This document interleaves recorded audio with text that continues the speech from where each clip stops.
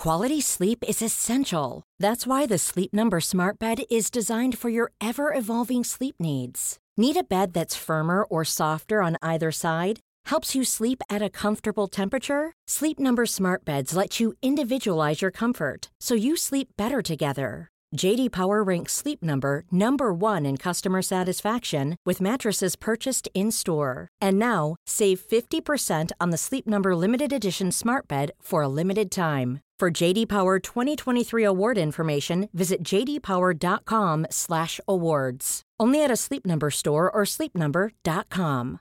A lot can happen in the next 3 years. Like a chatbot may be your new best friend. But what won't change? Needing health insurance. United Healthcare Tri-Term Medical Plans are available for these changing times. Underwritten by Golden Rule Insurance Company, they offer budget-friendly, flexible coverage for people who are in between jobs or missed open enrollment. The plans last nearly 3 years in some states, with access to a nationwide network of doctors and hospitals. So for whatever tomorrow brings, United Healthcare Tri-Term Medical Plans may be for you. Learn more at uh1.com.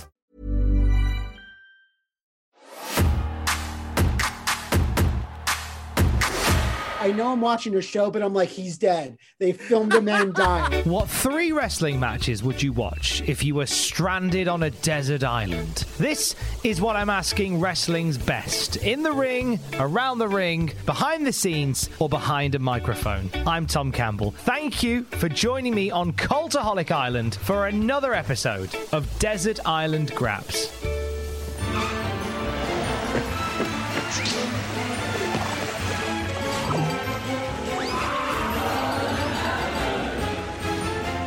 Matt McMuscles, how are you doing? Yes, I'm doing fine.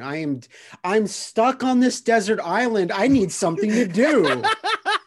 I don't know how you got here. I don't know how the other 70 people got here, but here we are, all together, all a bunch of fools together. On a scale of 1 to 10, 1 being not at all, Your Honor, and 10 being it is completely my fault. How responsible are you for the return of Beyond Good and Evil? Not at all. Like if I could go less than not at all, that I think that would be more accurate, because as far as I know, Beyond Good and Evil is always something on the back burner, like a return of it. So I think that was going to happen regardless of how many idiots make videos on the internet saying what happened to Beyond Good and Evil. But what I'm interested in is to see if that even actually sort of maybe comes out, because we're in this real weird world where if a game goes dark, that might be a really good thing, because they're only going to show it when they know they have a thing and not start showing it when they don't have anything at all. So you never know. Like Ubisoft has a couple of games that we haven't heard of from in years. Like there was that pirate game, Skull and Bones, that was just their Assassin's Creed stuff. And then they just stopped talking about it. And they're like, no, it hasn't been canceled. They're like, you haven't talked about it in like 5 years. And they're like, we know. So it could, Beyond Good and Evil's return could be cut short before it ever started, or it could very well come out next year, you know? Now, yeah, because this is obviously, you did a video about Beyond Good and Evil, and then almost immediately after, it's like, oh, hey, it's a thing. Here we go. And if it was to transpire that you do have some sort of weird, mystical, magical power that would allow games to be conjured back into existence, which would your next video series be on? What would your next video? What would your next What Happened be on? If you had that power? I saw a similar question to this floating around on Twitter. It's like it's Homer pointing at the Homer car and just going like, if you were given like whatever you could to bring back a certain thing, what would it be? What is your Homer car, Matt? This is I bounce around on this a little bit, because there's stuff that like I personally like, and then there's stuff that I think like the greater gaming zeitgeist wants. And I was originally going to say like Final Fight. I'd want Final Fight to come back with the success of Streets of Rage 4. River City Girls, like beat 'em ups are kind of a bit more in vogue now. But I think it's like we actually really need F-Zero back. And a lot of people, like my friend Derek from Stop Skeletons my friend Derek from Stop Skeletons from Fighting said, why can't we have F-Zero 99? Just 99 players, and just that's all. That's the only big innovation you need to do. And I'm just thinking about that. It's like a battle royale racing game where, I mean, that's no one's, I don't think anyone's done that before. And that's all you would need to do. It doesn't even have to look that good, because I get it. 99 racers on a single screen, like, is hard to render. Yeah. But that's what made F-Zero X on the N64 so good, is because they dialed back the graphics a lot to keep a really steady frame rate. So my heart says Final Fight. I want Capcom to reboot Final Fight, but I think the better choice probably for everyone is F-Zero to return in some form. I saw your tweet about that, and it's true. It's like Nintendo saying, "Oh, we need a reason, an innovation to bring back F-Zero." Yeah, but you made 300 Kirby games. Like, yeah.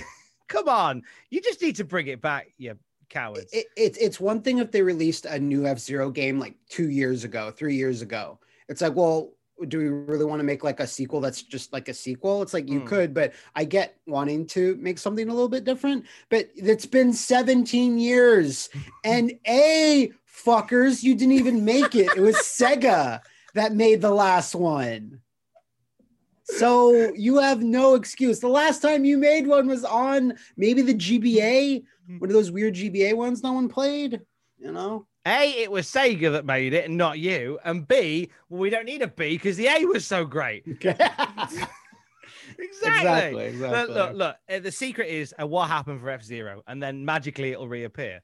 That's the magic of Matt McMuscles. But we're not here to talk about that particular magic today. You've already alluded to it, sir. You're stranded on a desert island with 70 other people, weirdly. It's like a dog. We've not thought through the logistics of this yet. It's the island's getting bigger. But while you're here, we're going to burn a DVD for featuring 3 wrestling matches that you'd love to watch whilst you're there. Because the more that people learn about yourself, Matt, the more people learn what a massive wrestling fan you actually are. I mean, okay, I don't want to put forward a false narrative here. Too late, you already have. Damn it. I love the idea of wrestling. There's a certain je ne sais quoi about wrestling that I will never not love. But at the same time, it's like I can't keep up with wrestling. There's too much at a given time. So I'm in love with Brennan Williams. I'm in love with friends in the wrestling community and stuff, but like there's just too much. I can't even access AEW where I am. That's not something that's available to me. I've looked into it to get it legally. I don't even have that option. So there's a lot of wrestling I don't get to watch. But yes, I do enjoy grappling in general. So I just want to make that clear. I'm going to get shit wrong. That's fine. That's fine. We'll talk. I want to talk about your grappling fan dumpling in just a moment. But let's pick your first wrestling match for your DVD. What would you like the first match to be, Matt? Okay, yeah, I need a tone setter. I have my 3 matches, but I'm like, what would actually, like, I'm trying to think about this like a meal. Like, I'm sitting down and I'm like, I need my entree. So my entree would be RVD versus Jeff Hardy in a hardcore ladder match, SummerSlam 2001. Welcome to the Shark Tank. Rob Van Dam, Jeff Hardy, a hardcore ladder match for the WWF Hardcore title. Van Dam climbing to the top, and so is Jeff. Jeff looking for the title, and Van Dam just took Jeff Hardy right off the ladder. Oh, what a shot that was. Van Dam is getting close to the goal. Van Dam looking for the hardcore title, and Jeff Hardy with a drop kick. Knocking Van Dam the ladder down. The only saving grace for Van Dam is that he landed on Hardy. So Hardy wiped himself out to stop Van Dam from getting the title. Check this out. Off the top rope, wham, and RVD comes down on top of Hardy. This is the height of the WCW invasion storyline. One that many wrestling fans look on as what should have been like $1 billion year for the WWF turned into something very different. But with this match, let's not get into the rigors too much of the political side of it. But no, why this match in particular? I think like 2001 was generally where my actual like wrestling watching was at its highest. Maybe even the year before, because WCW was still, in business. So I was flipping around to watch both Nitro and Raw. But the reason why generally the Invasion, and it's like kind of before the Invasion pay-per-view, which is kind of where things started to fall apart, but SummerSlam was just really hyped. Like I thought in my head they were nailing it. Like, this is perfect, this is exactly what it should have been. When you pull back the curtain a little bit, it's like you could see where things are kind of going off the rails. But for me personally, this match is when like I kind of was made aware of RVD. I had heard his name before, but in Canada, ECW was not even a thing. That was airing on Nowhere. That was airing on the Nowhere network. Like, that was not available. TNN, as it was better known. Yeah. Well, in Canada, it's TSN, the sports network, I believe. That's where I usually watch my grapples. But I'd heard of the name RVD. I didn't remember that little mini ECW invasion, in 97. I didn't really have a memory of that, and he did pop up there. But this match was just, you saw how over RVD got just by doing shit in the ring, whereas like every other Alliance member would get booed. RVD was the only one that would get cheered. And like people, I at that time I felt this was weird. I'm like, well, why are people cheering him? And I'm like, oh, that's why. That thing that he just did, Rolling Thunder, 5-star frog splash. How can you not cheer that? It's like you're supposed to be a heel, but like he's just not getting that reaction. It's just people just want him to see. People just want to see him do cool shit in the ring. And Jeff Hardy, just as good as doing cool shit in the ring. And you throw a ladder into the mix. When I rewatched the match again this week, the amount of ohs on everything, and nowadays a lot of the stuff that they're doing is like we've kind of seen it before multiple times, a few things, maybe not some RVD specific stuff, but some variation of it. But this was like the first time I'd seen a lot of these moves, a lot of these really things that, like, if you were in a video game, you would not do this move because it would cause more damage to yourself. Like, I think he does. He puts Jeff down on the canvas, puts the ladder on top of Jeff, then does a Rolling Thunder. I'm like, that hurt you only. If anything, like Jeff was going, oh, that felt quite nice. Thank you. Like I was slightly sandwiched. I felt cocooned between the canvas and the ladder. But RVD is like, oh my God, why did I do this? The only thing about this match, because like it's just hit after hit after hit, and also JR and Paulie on commentary was like the best commentary team ever, because they both kept each other on their toes. And it wasn't kind of like King where, he worked for the WWE. So like his commentary could only be so interesting because he could only disagree with JR in certain instances. But like Paul Heyman could never not disagree. I think there's one point in this match where they kind of say something that isn't in full disagreement, where JR says, anatomy, ladder, you figure it out. And then there's a brief pause and Paul just decides, what should I say? And he goes, oh, I get it. The ladder wins. And like, that's just them playing off each other, but like, they're not like, oh, the Alliance is the best and RVD is the best. So that's a fun little moment. The only thing about this match is that maybe you can tell me is like, I'm not sure, because it really didn't look like there was any way you would hit it, but they set up for a big spot towards the end where Jeff is dangling from the belt and RVD pulls him back by his feet, like kind of like lets him swing, like pulls him all the way back and lets him go. And then Jeff slightly swings and he's coming back, and RVD quickly jumps off the top rope to do like a spinning heel kick off the top. And he totally misses. And even if Jeff swung as close to him as possible, he's still way too high up. like the kick would never have connected with like maybe even his thighs, let alone like his stomach or midsection, like where he should be hitting him. So I'm like, was this a botch, or was this like, oh, well, let's set this up to look like something, but there's no way I can do it. I think it was one of those things, Matt, where it was good on paper. The idea, like when you write down, I'm gonna swing you, and then on the swing back, on the swing by, I'm gonna kick you. And when you write that down, I was like, yeah, that's cool. I can picture Jeff and Rob Van Dam sat backstage going, yeah, that'll be cool. Like a pendulum. I'll swing back the other way. And as I'm flying towards you, you'll kick me. But they hadn't thought, I feel like it's one of those moves where they'd only thought that far into it. Like, I'll swing you and then I'll kick you. And they hadn't thought too much more about the logistics of it. Like, it's a bit of a common thing with Jeff Hardy in ladder matches. He doesn't consider logistics too often. Like he'll just say, oh, like at WrestleMania 17, where he went, oh, I'll do a thing where I tightrope walk across the ladders. Yeah, and it just completely falls, I think. That's it. Yeah, he collapses through like the second. I think he starts to stumble on the second, falls through the third one. Brave effort, bronze, crack on with the match. Like, then there's a few moments like that, and I think that's very. Whilst it looks awkward to watch it, I remember the bit that you mean.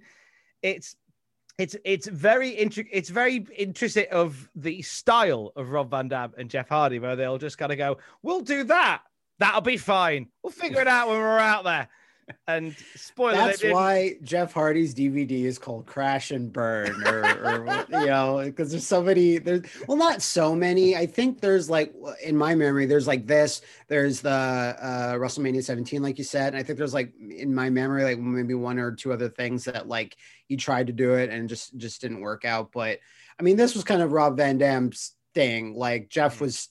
It's just that the belt was just too high up in the air, and Jeff, okay, the wire either needed to be lowered or Jeff needed to grow taller at that particular moment. Like he needed a fucking mushroom to like get it just, and then maybe RVD could hit him, because their spot after that is just like, well, that failed, and Jeff took bigger spills than that. He just kind of dropped. And then RVD just kind of goes up the ladder and just kind of picks it up, and Jeff is like, like, and that's kind of it. So it doesn't even hurt the match that much, but like it was at that time. And I also prefer like minimal members in a ladder match. I like the you know, you put in like 8 guys, it's too unfocused for me. I'd say like 3, 4 at the very max, but like one-on-one ladder match is always a bit more engaging to me. And at this time, I think they had a rematch either on Raw or at Invasion, and it wasn't quite as good as this. Well, this was the rematch. So they had the match in Invasion 2001 for the Hardcore title, and that was a great match. That was where we got JR's now infamous call of, you know, they say, oh, they learned to fall. How'd you learn to fall off a 20-foot ladder? It came from their match at Invasion. And this was the rematch. And you're absolutely right. This exceeded what they did at Invasion. And they built upon it. I'm confusing Invasion with Survivor Series, which happened later. That was like the pay-per-view where like a lot of stakes were on the line. Yeah, that was like the winner takes all. Either we get the first ever WCW Monday Night Raw, or the alliance is gone forever. So it was all high stakes in that year. Where were you, like, as a wrestling fan? Where were you when you watched this, sort of geographically? Can you remember where you were and what you were doing when you? Yes, because this is a total markdom saturation 100%. I was going to movie theaters to watch the pay-per-views. Wow. Because that was a thing that used to happen. You'd pay, I think you'd pay the tickets for $20, which is not too much from like what an expensive screen is for like a movie that you're watching. And you just go there. There's a guy that brings, I think he had beer. We had beer and popcorn, like a little cart. And you'd like just go down there. You just go there because, you know, it was perfect because, oh, here comes a women's match. No, I can miss this. So you go down circa 2001. It's like, yeah, I'll miss the women's match. That's fine. So you go down there and you just pick up some like, you know, I wasn't drinking beer at the time. I was like, oh no, I'd get in trouble. So I would just get a popcorn, go back up and watch, and I'd go with like a few friends at the time. And yeah, I'd try to do that I think I would not do that every pay-per-view, but for the big like 5, like I'd always do it for Royal Rumble, definitely do it for WrestleMania, and like yeah, definitely SummerSlam. Plus SummerSlam, I love like they never made a better logo than the 2001 SummerSlam logo. It looks like it's a Super Soaker logo or like a Nerf thing. It's those double S's that were green and yellow. Oh, that was such a summer thing because it just reminded me of foam and water guns. Is the best. They always nailed the aesthetic, I believe, of SummerSlam. Like a lot of people say that SummerSlam's one of those pay-per-views that gets lost to the shuffle. Like, I mean, this year more than ever, they're saying that SummerSlam 2021 will be the next time we have fans back at the wrestling. So it's going to be more special than ever. But that logo, that iconic double S. Yeah. You can scribble that on your notebooks. You like, look at this cool logo I made. They nailed it. With going to the cinema to watch it with friends. So this would have been live, presumably. So like about 8:00 on an evening. Yep. What did you get to know sort of similar faces that would go who like, because I would imagine like where you were, if you were going on the fairly regular to these showings at cinemas, you'd see similar people who weren't friends, but you'd always see them there. Like, did you get a lot of that sort of wrestling camaraderie from that? In my memory, I don't recall like pointing, looking at a person saying, "Oh, I've seen them before," but I probably did. Just everyone exits or enters the theater, and you'll be staring at the same person you're staring at a month ago. But it won't really click. But I'm sure I remember there being like rowdy groups inside the theater, and it was not even close to filled. I'd say maybe half, maybe even a little less than that, but you're paying a premium for the ticket. So I'm assuming it worked out for the movie theater. And like, really, it was such a more convenient option because at the time I was still living with my parents, and they were like, I was like, can I watch wrestling? Can we order the pay-per-view? And they're like, no. And I'm like, yeah, fair enough. Okay. I guess.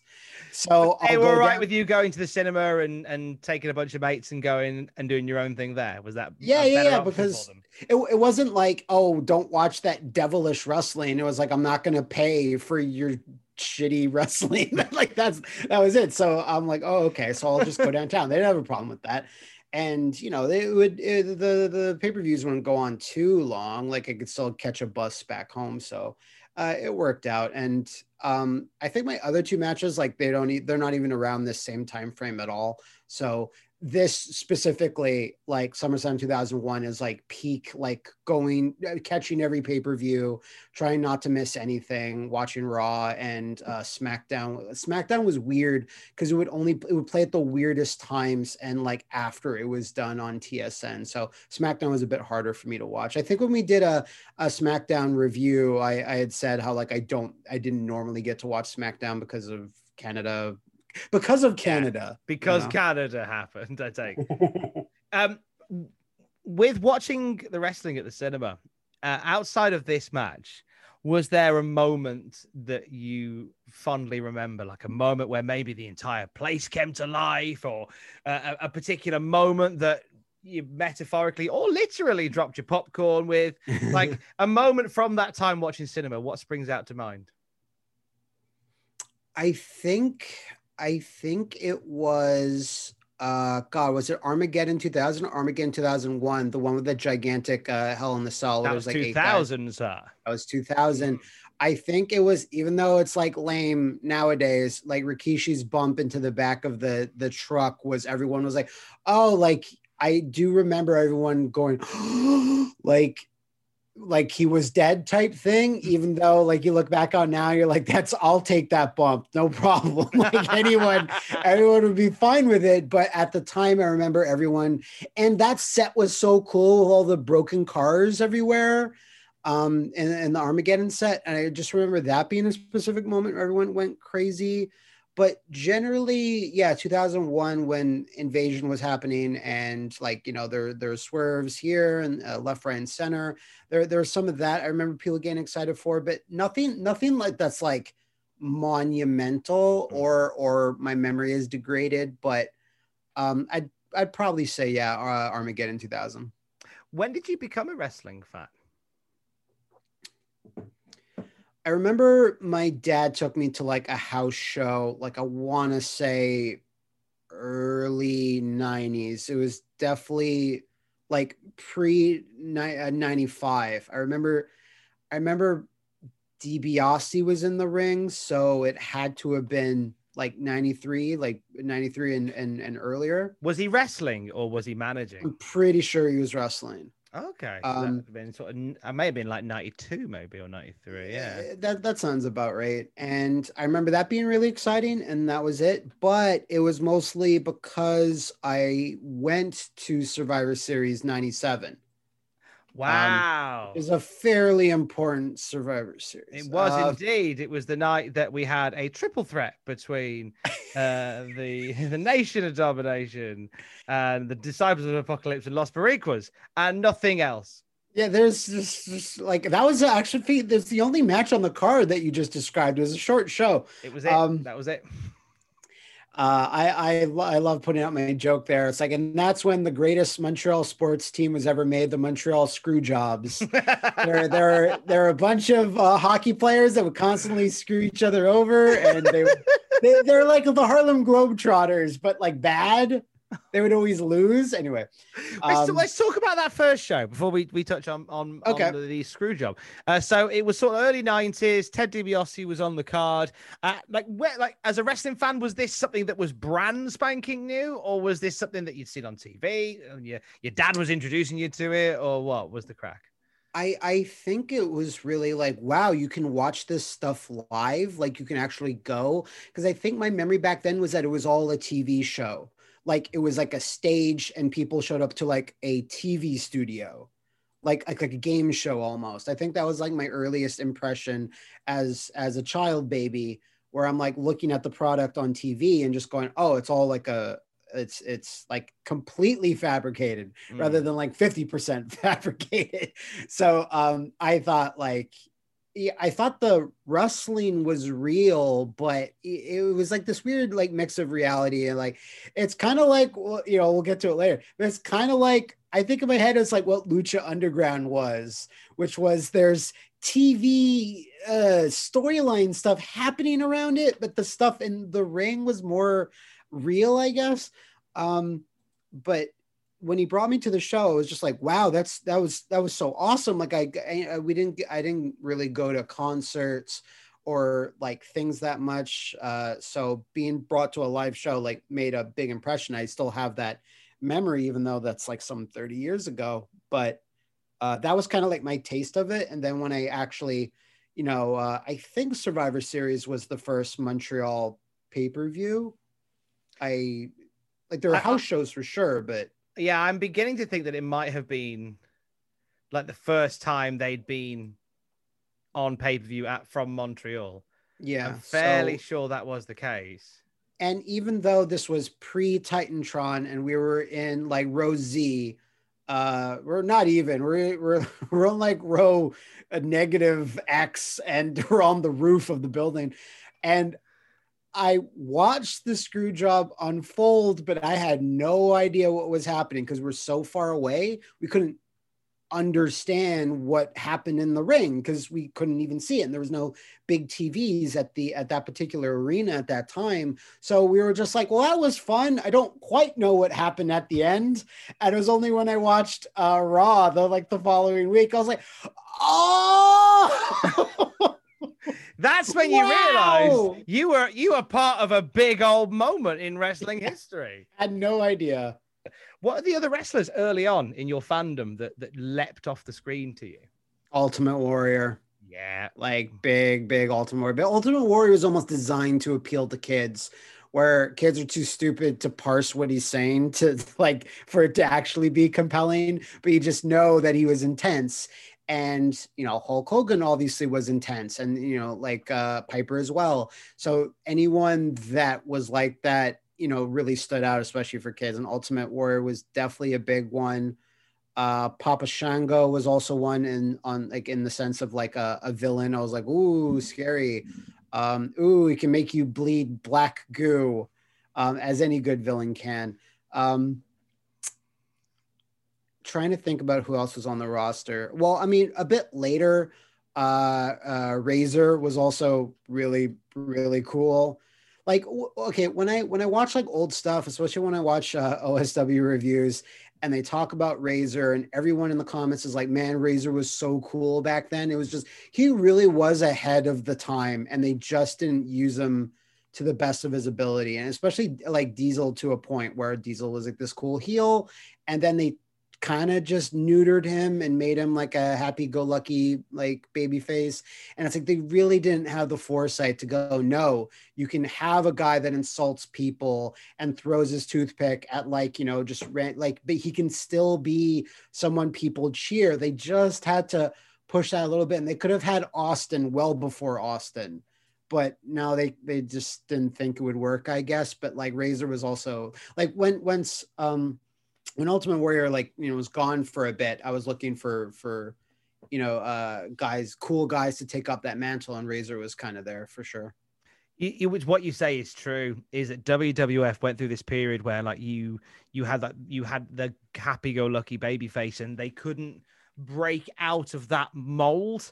The idea of like someone like had they let Diesel be Diesel, I think the wrestling landscape would have been very different, because Diesel was the leader of the new generation during an era where wrestling was really down. And I think as you say, perfectly said, we could have had Steve Austin many years before Steve Austin turned up.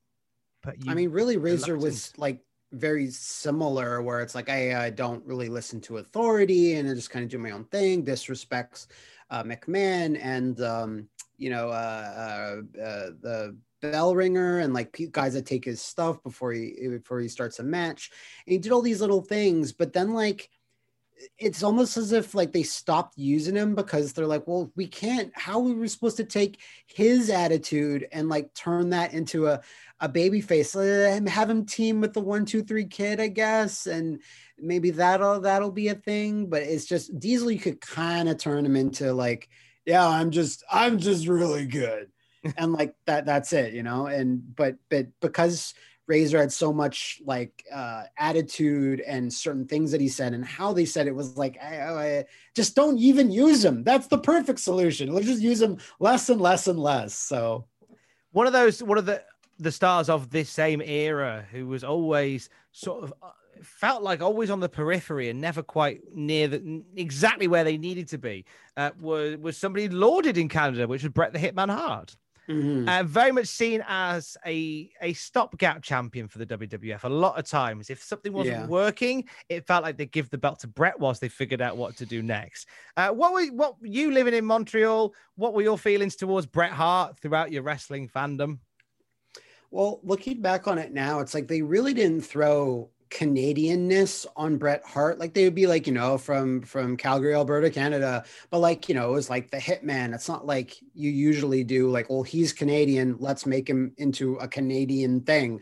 Let's make him, oh, you're slipping on maple syrup. Oh, Bret uses the maple syrup on the floor, or like hits you with a hockey stick, or, you know, like they didn't do that. So as a kid in the 90s, I didn't connect that much with him in terms of, oh, he's from my country, but I just knew Bret was cool. The name Hitman is cool. His gear's like, you know, pretty different, and he's very, very good in the ring. But of course, then Bret talks, and then it all kind of falls apart whenever he talks. So I remember back then, just I always liked to see him wrestle, but my face would just go blank whenever he did a promo. So he was never quite there. And I hated Shawn Michaels because I should have, because of the way they portrayed him. But you look back on it now, and you're like, yeah, Shawn was obviously a bit more like, you know, overall better in all the areas, whereas Bret was like really good in one area. But I think it was only until, you know, Canada versus America, the world's greatest fake war, in 96 and 97, where I was like, oh, okay. I much preferred Bret then, versus all the times he was a, like, you know, standard babyface and like all of the earlier bits of the 90s. But once he like kind of, you know, the Hart Foundation, everything, I was like, oh yeah, Bret's cool. And like, I didn't dislike him because they put that Canadian thing forward. I was like, well, like, I'm from here, you know, like I didn't know who to really boo or whatever. I guess Shawn Michaels or Austin or whatever at the time, but it was only then when I really kind of took to Bret. And when he joined WCW, like I still tried to root for him, but they made it especially hard to root for Bret when he did some of these stupid things in WCW. So a lot of us go through periods as wrestling fans where we sort of lapse from the fandom, sort of disappear and come back again. Like I myself went through the new generation era is something I'm only recently discovering because it was during my time as a lapsed fan. Did you ever lapse as a wrestling fan? Yeah, definitely. I don't think I watched much after like 2005.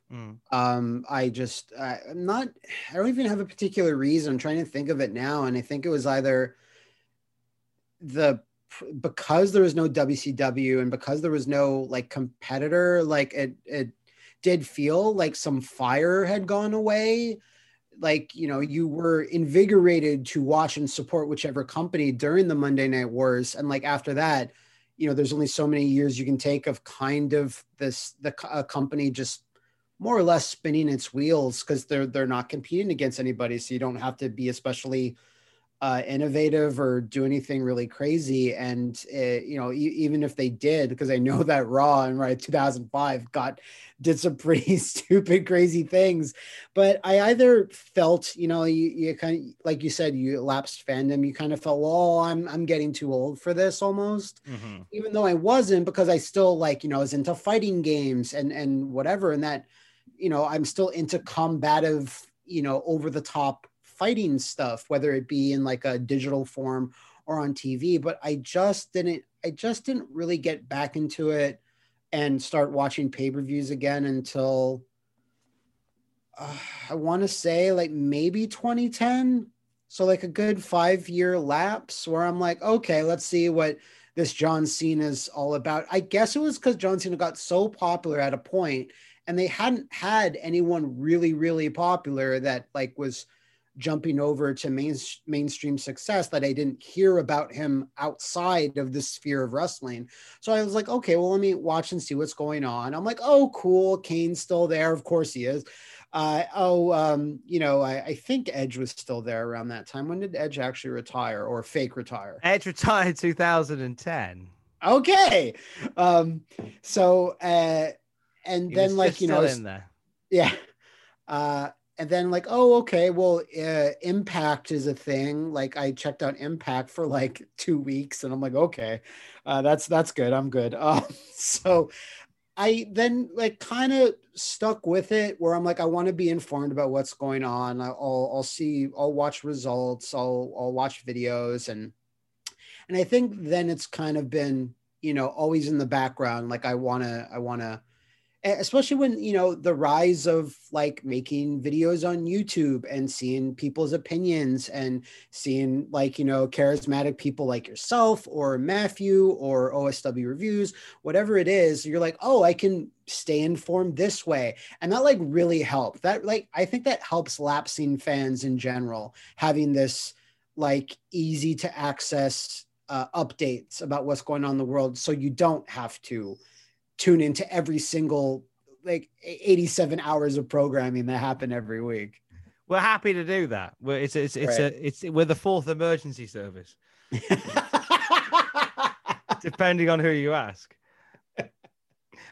We've got to dip into the YouTube stuff. We're going to do it in just a second, but we need your second match for your DVD, sir. So we've had Rob Van Dam and Jeff Hardy from SummerSlam 01. What's your next one going to be, Matt? So my second match is kind of complicated because I don't know whether it would count as one whole match or I have to pick from it.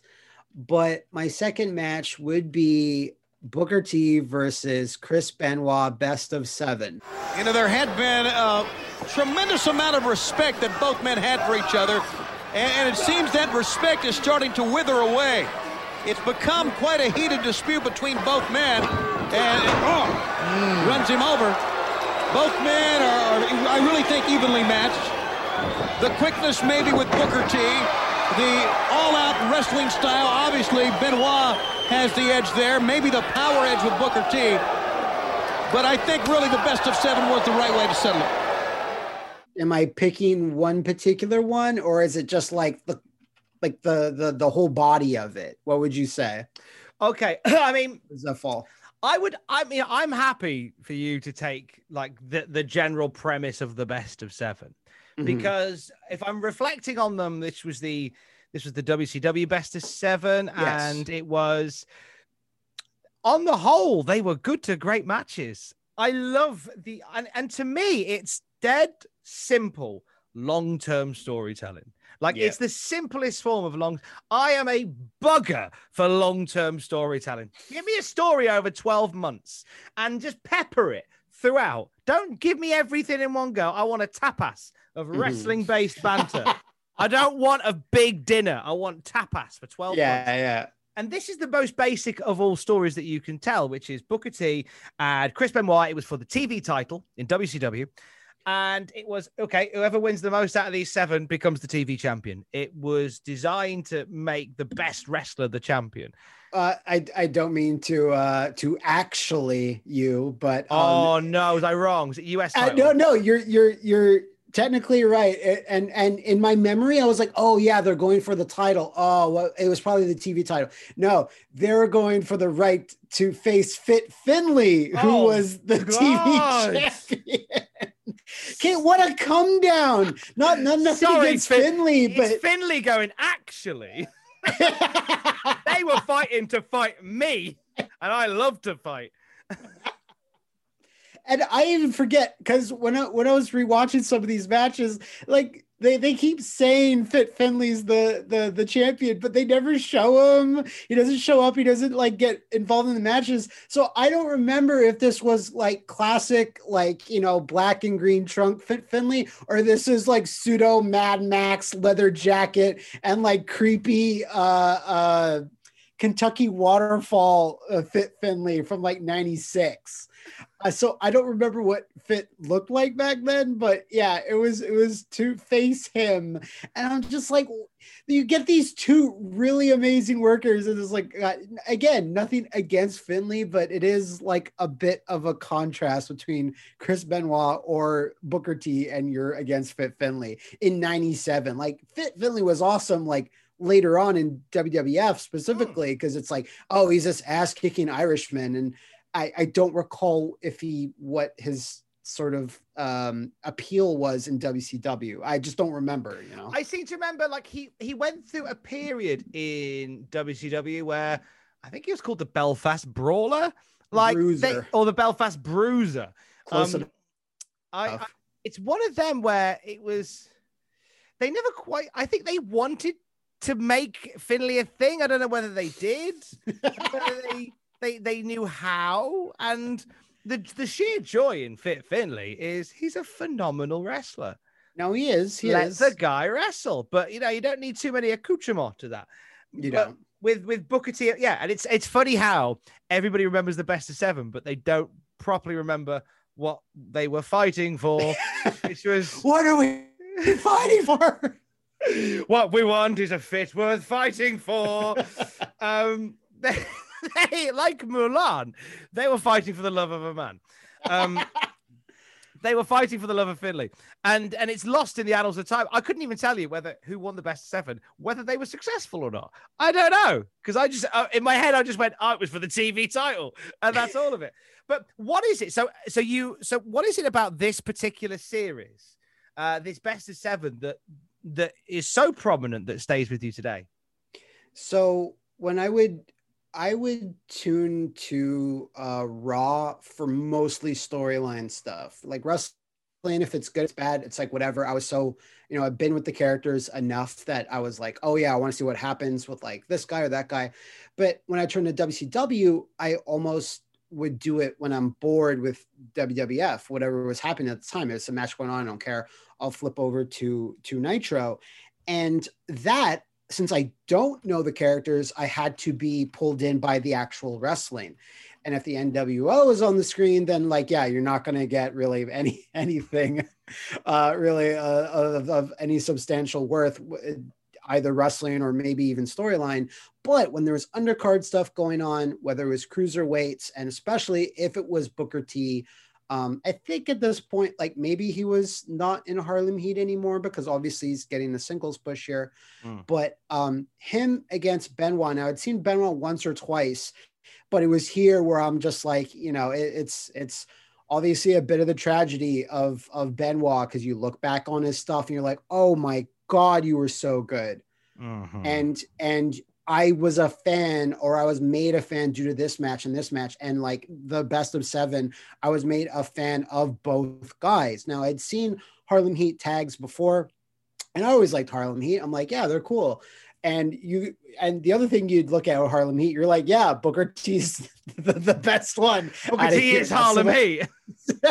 he is the Harlem, and he is the Heat. Then there's Stevie Ray. Anyway, so the best of 7 in my mind also, like at that age, I was like, oh, these must be like super awesome wrestlers. Like, why else would they be doing a best 7? Again, because I'm not tuning into it every single week, but I'm just like, this must be a really good match. Why else would you have this much confidence in these two guys to make them have this long running like feud? Yeah, I mean, we say feud, but it wasn't like it was heated. It's not like they had promos where they're like, it's like, hey, like Chris Benoit, I did this, or like I destroyed your car, or whatever it was. It was just, which one of us can do this, and which one of us can get the glorious TV title. So when I would watch it, when I watch it again, I'm just like, oh my God, triple German suplexes. Had never seen that before. And the Harlem Hangover, and I'm just being exposed to these moves for the first time, and you're watching them again and again.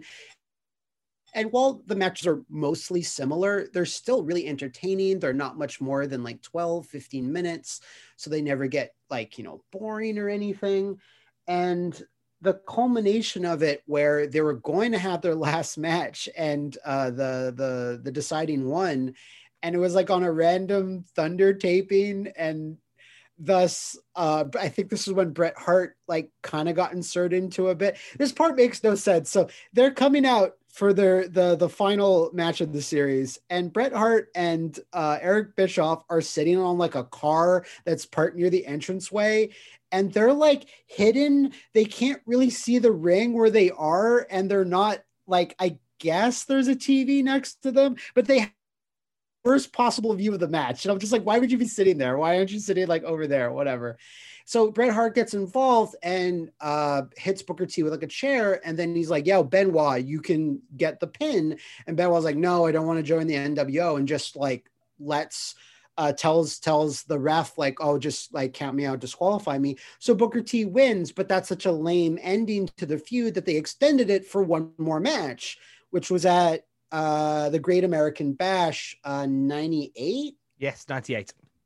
And that was the last match that was the actual last match. And then Booker T wins. And I thought that was, watching that again, I was like, oh, what a great little way to extend it to the pay-per-view. Cause you know, the whole point of this series, why would you not have the final at a pay-per-view? That makes more sense. And they kind of made it seem like it wasn't going to be, but then like, oh no, look, we're going to do it here. I'm like, okay, cool. That's a cool way to inject a little bit of a storyline thing into it. Otherwise, which is like a really just tight series of matches, but there's not much going on around it. So just everything that they do, I became such a fan of both guys. And because there was so much of it, you know, 7 matches, I'd always be able to catch a couple. I didn't, at the time it was going on, I did not get Thunder normally. Again, Canada, thank you. But I would get the Nitro ones. I would get the, I think there was 2 matches on Saturday night, and I was able to watch those. And it was like, is anything that they're doing in these matches like astounding? No, but that's kind of almost the beauty of it, that they're able to make like consistent matches without like, you know, and this one is a ladder match, or and this one is like a Falls Count Anywhere. They were all just straightforward wrestling matches, and all of them I would watch again. Now, do I get all of these matches on the desert island, or do I get one? I'm happy to break the system and just say I'm happy to have this as a concept on the desert island. I am intrigued to know, because you became a lapsed fan, as we discussed in 2005 or around that time. Did you catch the best of 7 remix that SmackDown did that very year. I remembered watching maybe one or two, but I have not gone back and watched it since. So I don't really know how that was received or where that ultimately led to.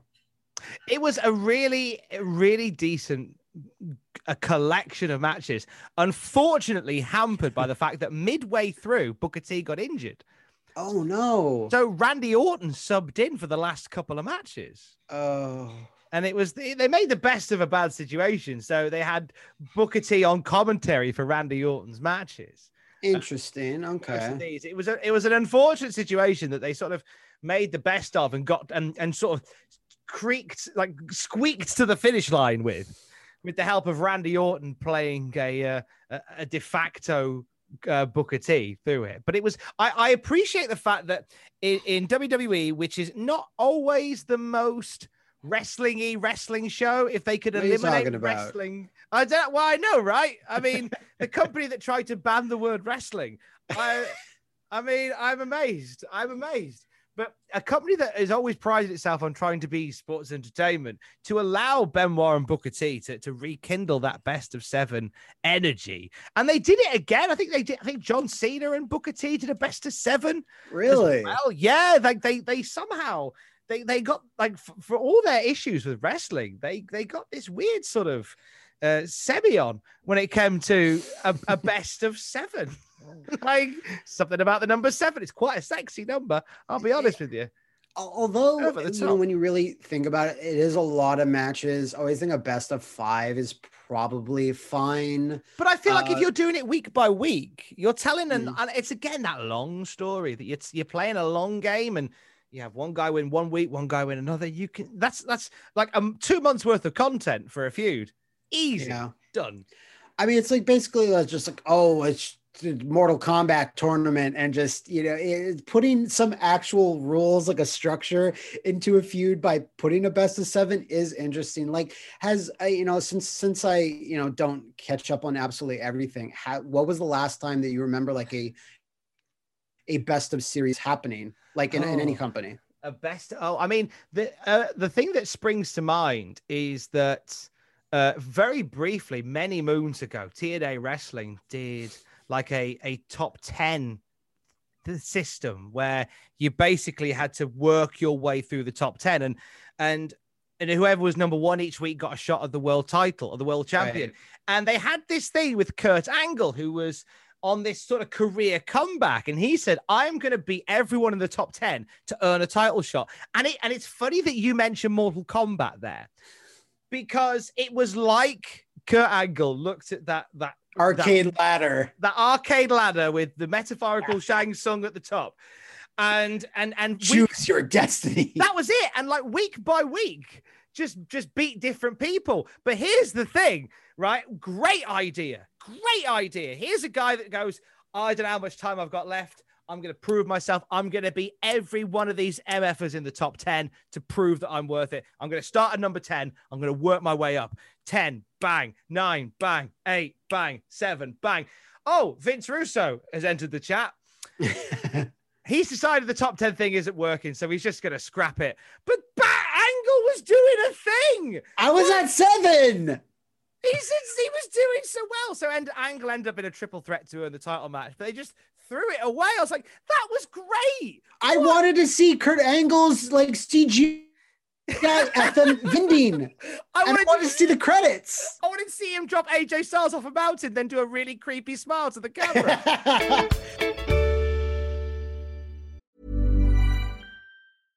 Hey, I'm Ryan Reynolds. At Mint Mobile, we like to do the opposite of what Big Wireless does. They charge you a lot. We charge you a little. So naturally, when they announced they'd be raising their prices due to inflation, we decided to deflate our prices due to not hating you. That's right. We're cutting the price of Mint Unlimited from $30 a month to just $15 a month. Give it a try at mintmobile.com/switch. $45 up front for 3 months plus taxes and fees. Promo rate for new customers for limited time. Unlimited more than 40 gigabytes per month. Slows full terms at mintmobile.com. When you're ready to pop the question, the last thing you want to do is second-guess the ring. At BlueNile.com, you can design a one-of-a-kind ring with the ease and convenience of shopping online. Choose your diamond and setting. When you find the one, you'll get it delivered right to your door. Go to BlueNile.com and use promo code LISTEN to get $50 off your purchase of $500 or more. That's code LISTEN at BlueNile.com for $50 off your purchase. BlueNile.com, code LISTEN. Hiring for your small business? If you're not looking for professionals on LinkedIn, you're looking in the wrong place. That's like looking for your car keys in a fish tank. LinkedIn helps you hire professionals you can't find anywhere else, even those who aren't actively searching for a new job but might be open to the perfect role. In a given month, over 70% of LinkedIn users don't even visit other leading job sites. So start looking in the right place. With LinkedIn, you can hire professionals like a professional. Post your free job on linkedin.com/people today.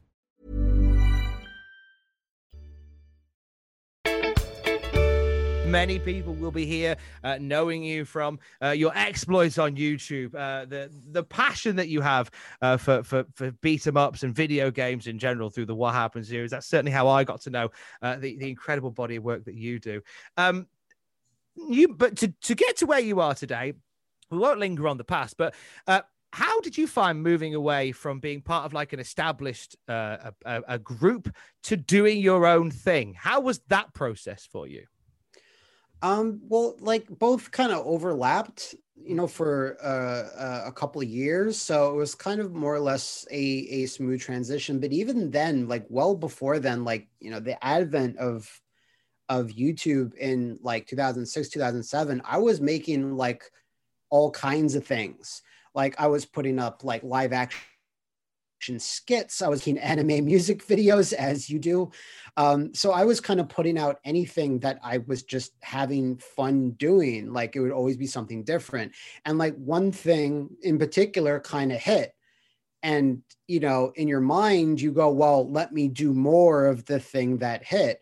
And that kind of like spun off into its own completely different thing. But my main thing was always, well, I don't want to do the same thing all the time, but that's the path that it was kind of put forth for me.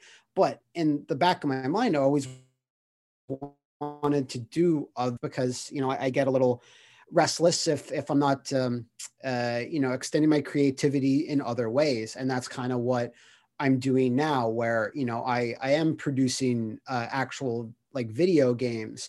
And I am, collaborating with this person over here, or doing a podcast like right now, or, making a documentary on a certain video game, making a retrospective or whatever. I like having, there is a focus there. I was doing Twitch as well, like up until like 2 years ago. And then I was like, I can't keep up with this. I can't be doing all these things and live streaming. And I just had to drop like live streaming, because when you stream, you need to have some type of consistent schedule.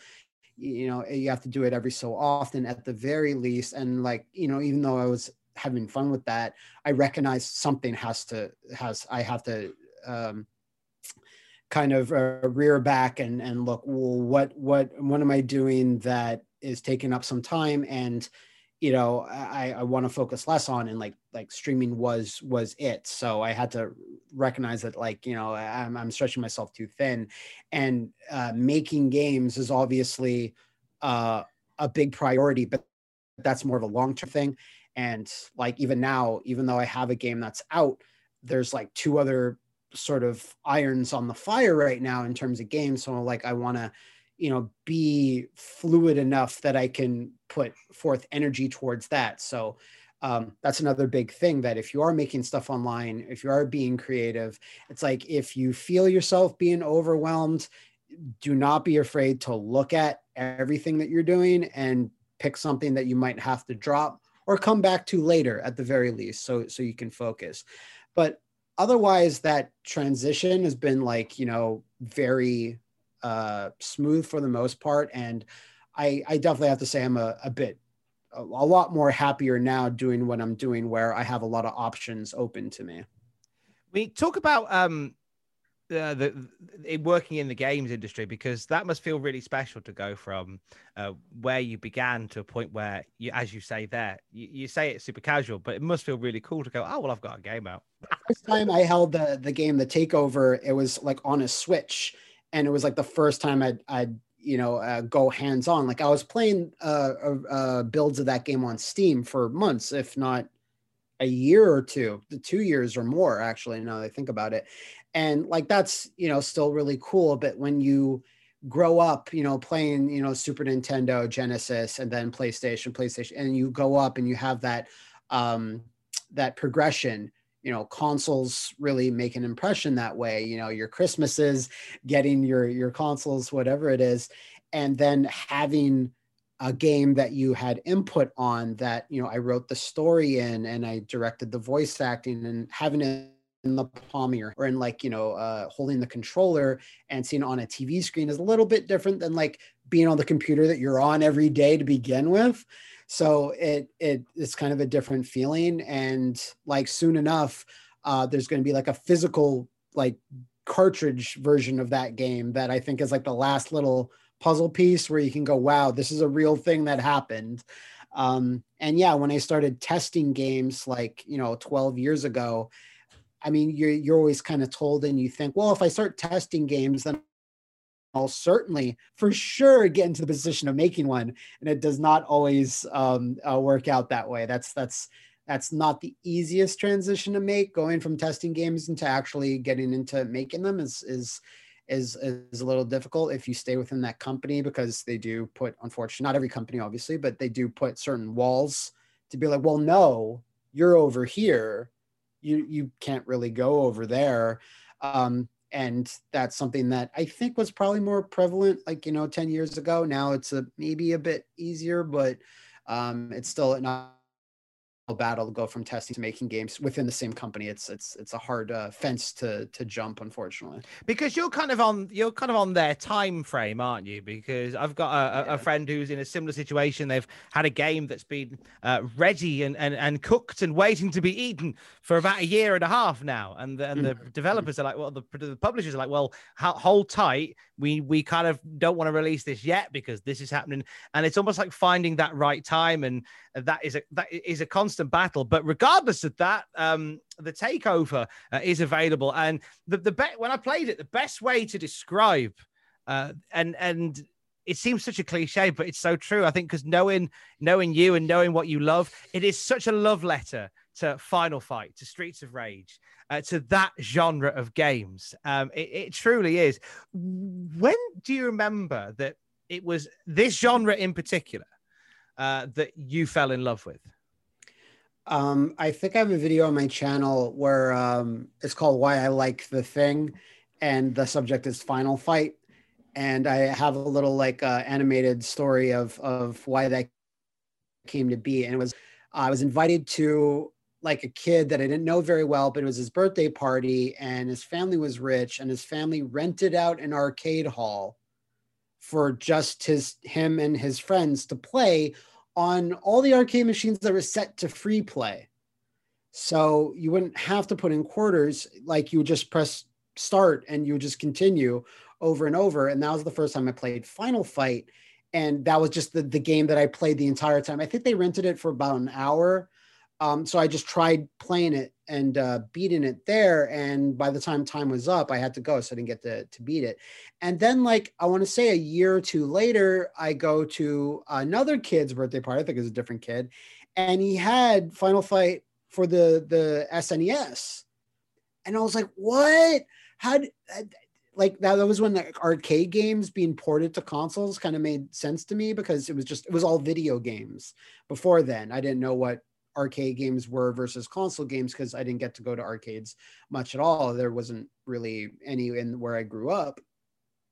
So when I saw the like, oh, the graphics are like, it's not an amazing port at all. There's lots of missing features and stuff in Final Fight Super Nintendo, but I was just like, wow, like it's the same type of graphics, and it's really similar sound effects. And I was just kind of blown away at that, like sort of stark contrast between you get to go to an arcade over there, but like you can also have it in the home. And then later, of course, stuff like Street Fighter 2 and Mortal Kombat and all that kind of spun off on that. And ever since then, and especially when beat 'em ups went away for a while, like these aren't like a thing anymore, because they were meant to be arcade quarter munchers. That's all that they were designed to be. So when arcades fell out of favor, so did beat 'em ups. And now that they're kind of getting this resurgence where people are like, well, remember this genre? It's like, yeah, there's still work to do to make them a bit more engaging than just stealing money from you. So like it's hiatus kind of made me love them more. And that's kind of what drew me to the takeover when I saw it on Steam when it was only like a demo. I was like, oh yeah. Because lots of people like, games to invoke stuff that they remember. And so many of them are like, unfortunately just not there. Like they're either the person didn't have that much experience making games and this is their first try. But the guy that's primarily behind the takeover, Antinous, he already had experience because he worked on Sega Sonic All-Stars Racing.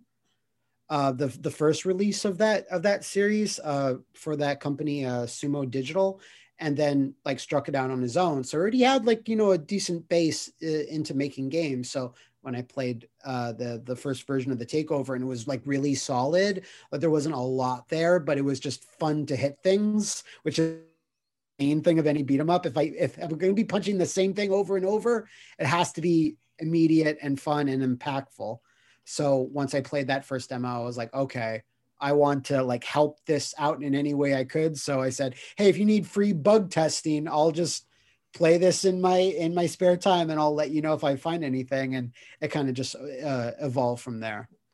It must be amazing now to be able to look back on that as a product. And if you had your time again to do that product again and to get involved in that way, is there anything you do differently? Yeah, there's certainly a few things. We were kind of like, oh, we'll save time by making the story as you're making the game. Because then we won't have to wait. Like as levels are being built, I'm kind of like piecing together what a story would be. And then, okay, these levels are kind of finalized, but there's still some later on that are not, but I'll contact an artist now, and then I'll start working with them to make cutscenes now. But then ultimately I'm not the main decision maker. It's Antinous, like I mentioned before, and he'll decide, well, I want to change this now. Oh, well, we made a cutscene already, and now that contrasts with that. And you have to decide whether that's worth it to go back and change art that's already been done, finalized. And you're going to have to, pay someone again to do some changes because they already got paid once. Now they have to work again.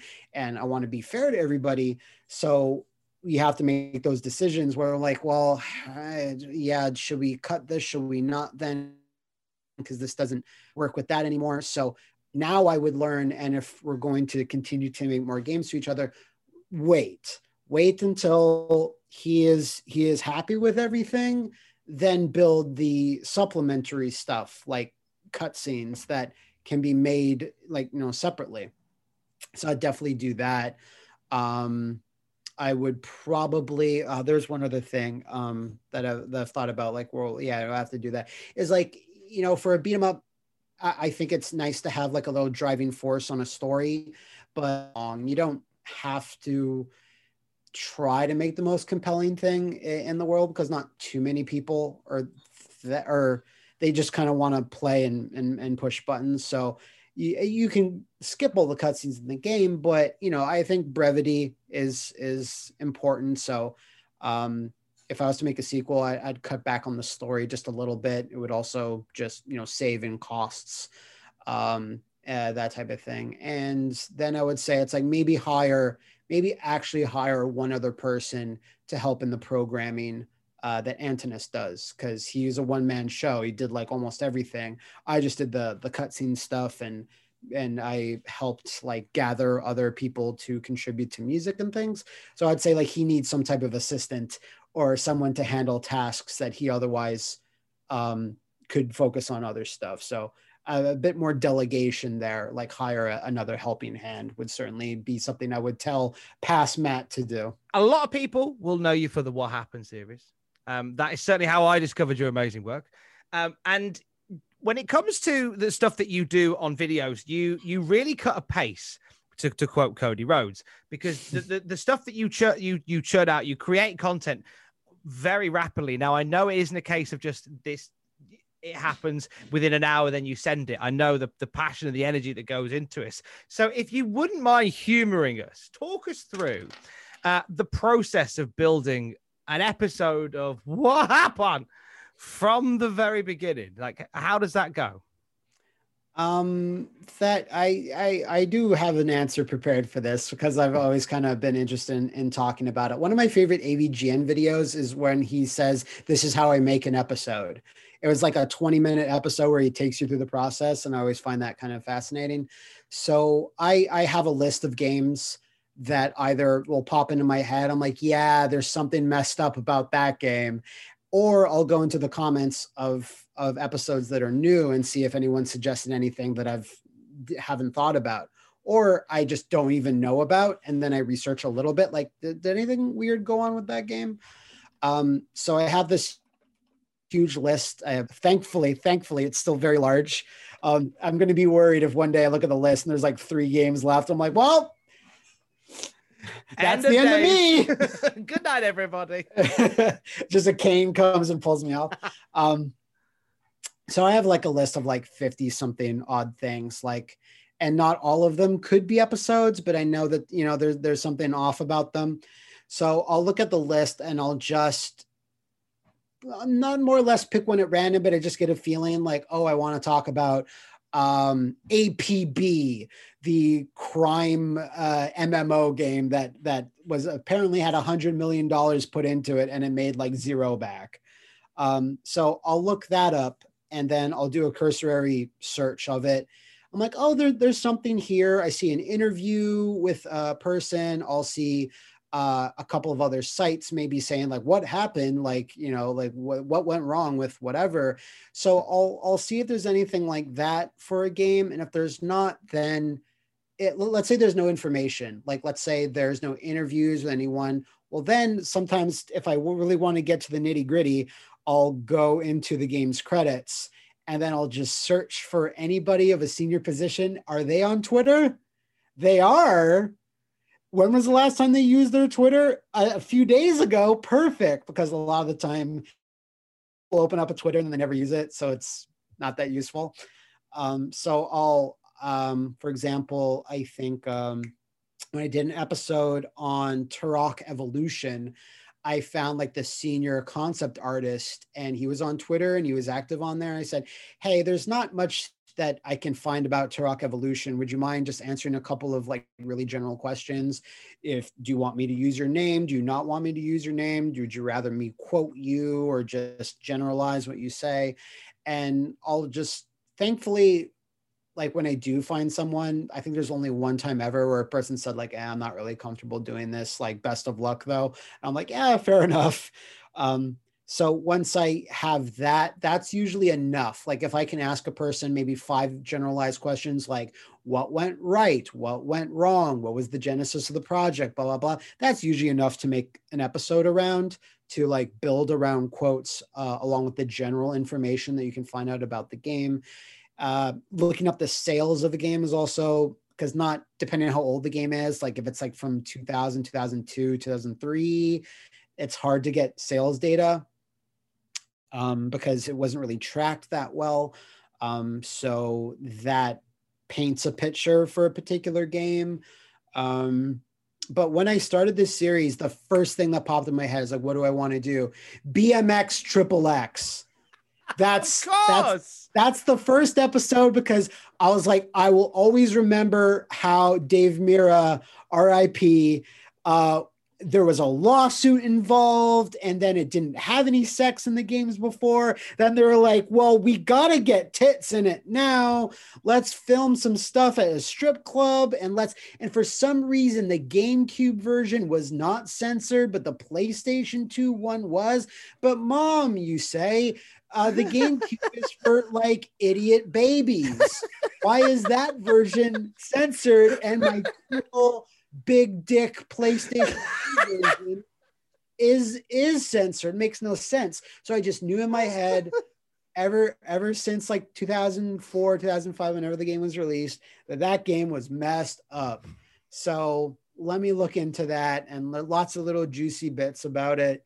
So that was kind of like, I usually do tend to go by memory. Obviously, you get games nowadays where everyone's yelling at me, do an episode on Balan Wonder World. Everyone hates it. It's terrible. And I'm like, I'll get to it. But first, I want to talk about like Primal Rage 2. That's more important. That's more pressing, you know? What I love is the BMX Triple X one. Just like it resonated with me because in my previous life, I worked for Electronics Boutique that became Game, which is the video game retailer in the UK. Right. And I swear to God, that game came out within a month. We had in the middle of the store, the one that I was at the Worcester branch, and in the middle of the store, there was a pre-owned tray where like we buy the pre-owned games, we'd have to take all the games out and we stack them in there. BMX Triple X, that thick of people bringing the games back. So probably about 12, 13, 14 copies of BMX Triple X, multiple formats. So people have bought it going, whoa, Breets, here we go. And then went, this is just a crap Dave Mirra game, rest in peace.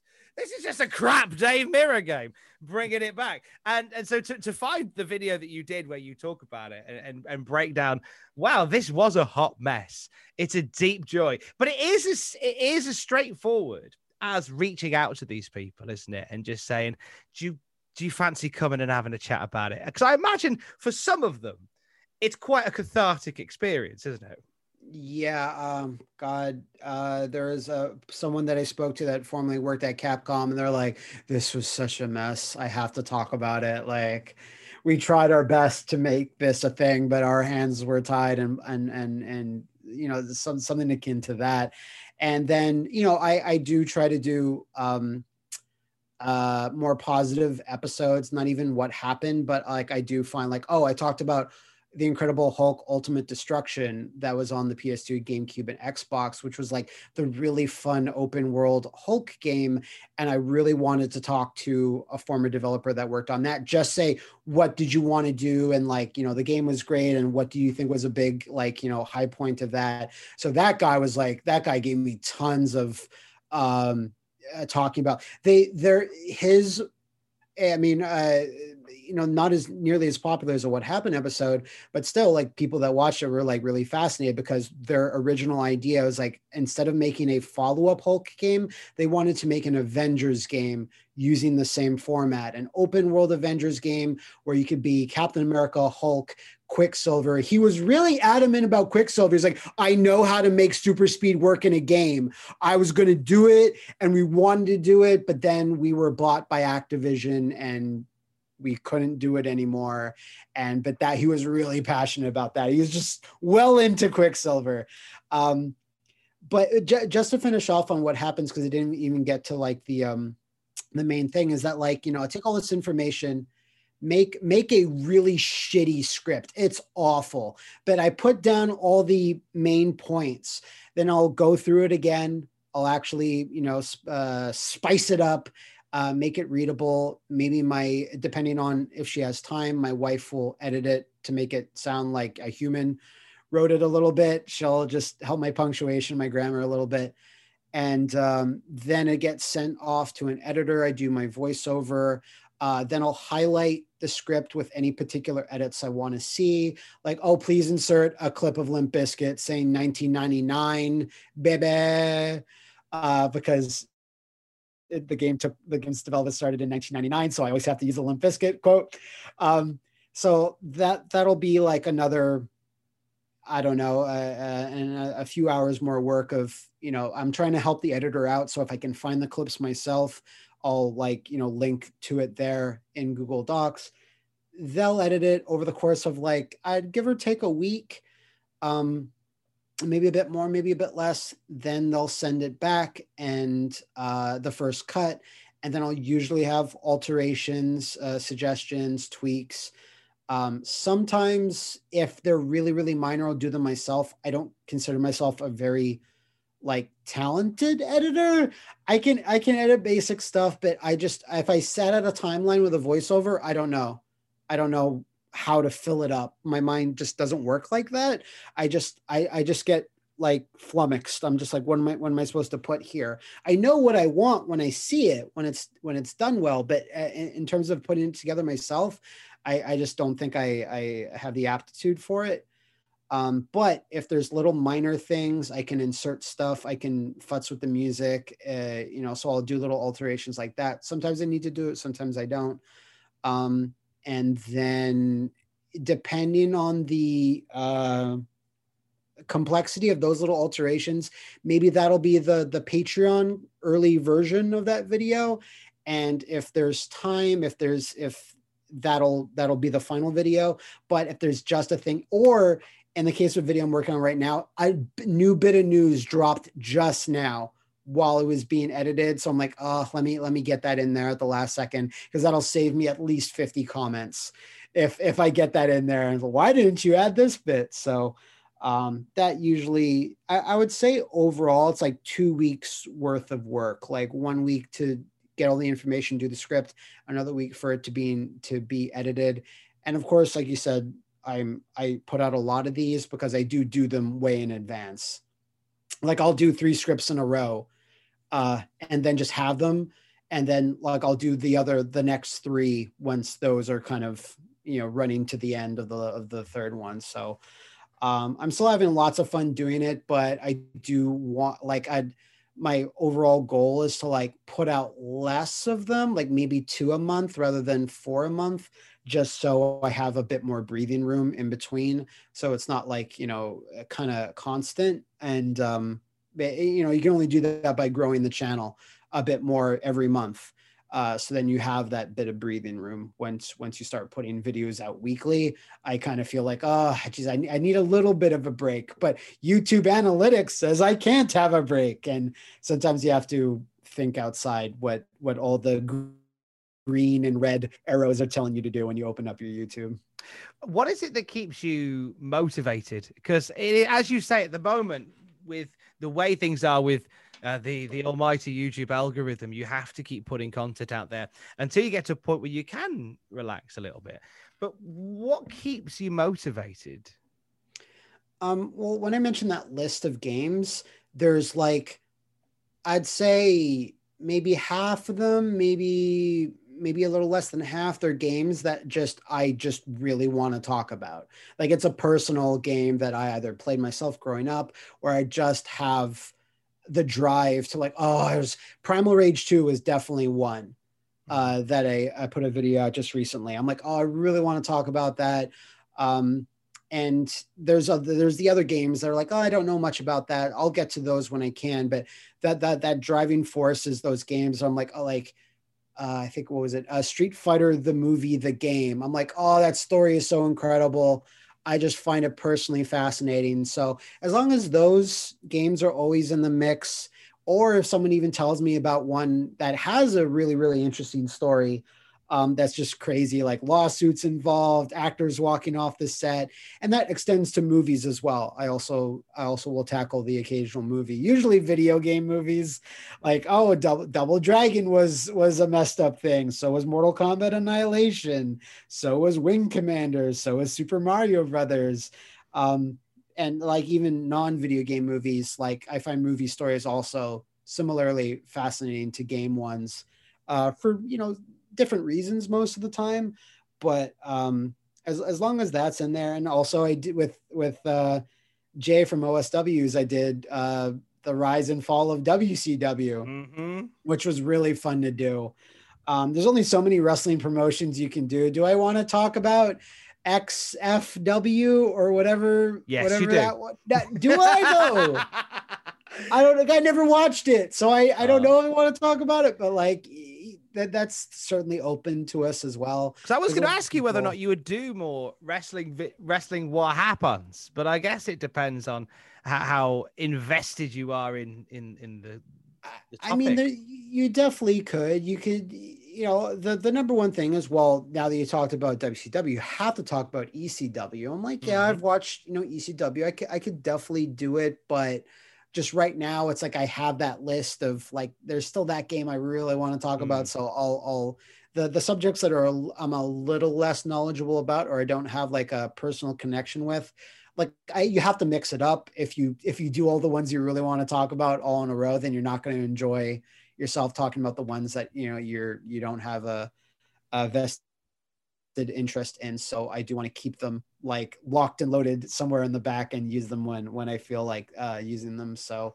I do want to do another wrestling promotion as well. Like Lucha Underground is one that people have mentioned, like what happened to that? I'm like, yeah, there's definitely a story about there. So I definitely want to return to the ring, as it were. How do you spend your downtime? I don't really.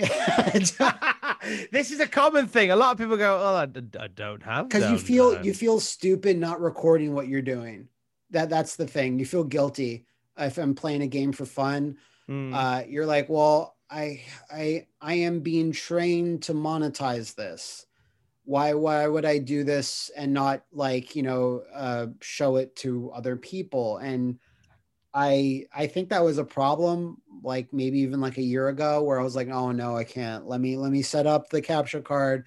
Let me take out my mic, and it's stupid not to do this. But you know, it's only within the last year.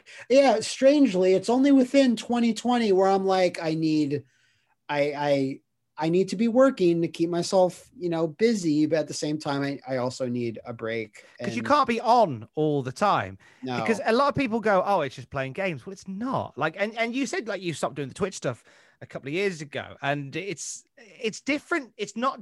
You don't relax when you're recording stuff, when you're on, because regardless of you're not a persona or anything like that, but you are on. Yeah, and it's nice just to play the games when you're off, and that doesn't happen that often. Yeah, but I guess the main thing, like, you know, for 2020 is certainly different. But you know, just watching movies with my wife. We do play Dead by Daylight with friends that live in like the States. So that keeps us kind of going. And I did not like record any of that just because you need to separate it. But you know, that essentially that's all we did for most of the year before, you know, 2020 and COVID and everything. We would travel. We would travel quite a bit just for fun, sometimes for business, like, oh, there's a con happening, but you know, we'll stay a few extra days just to, you know, see the sights or whatever. We used to go to LA like once, maybe twice a year, just because there's so much to do in California in general. Like, you know, it's California has the population of the entirety of Canada. That's how much there is of it, and to see and do. And like, you know, that's what we would do. We would look forward to that, you know, every, you know, second month we'd try to go on a trip, because we can also write it off as a business expense. Nice. But you know, couldn't really do that in 2020, unfortunately. So you had to double down on movie watching. Like we binged a lot of series that we were kind of ignoring. Like I was like, yeah, Mandalorian, sure. I'm a very, very casual Star Wars fan, but then, and my wife even more so. And then I said, well, everyone really, you know, says it's good. I love Pedro Pascal, love the man. I know he's not like in it, like he always has a helmet on almost all the time, but like, can we give it a shot? And she's like, okay. And then we both really enjoyed Mandalorian, and we both really enjoyed WandaVision and all these shows. So we kind of doubled down on that pretty hard, but that's basically what I do when I'm not recording for the internets. Where is somewhere that you and your wife have traveled that has stayed in your soul? I proposed to her on a beach in Cuba. So usually a beach anywhere is good.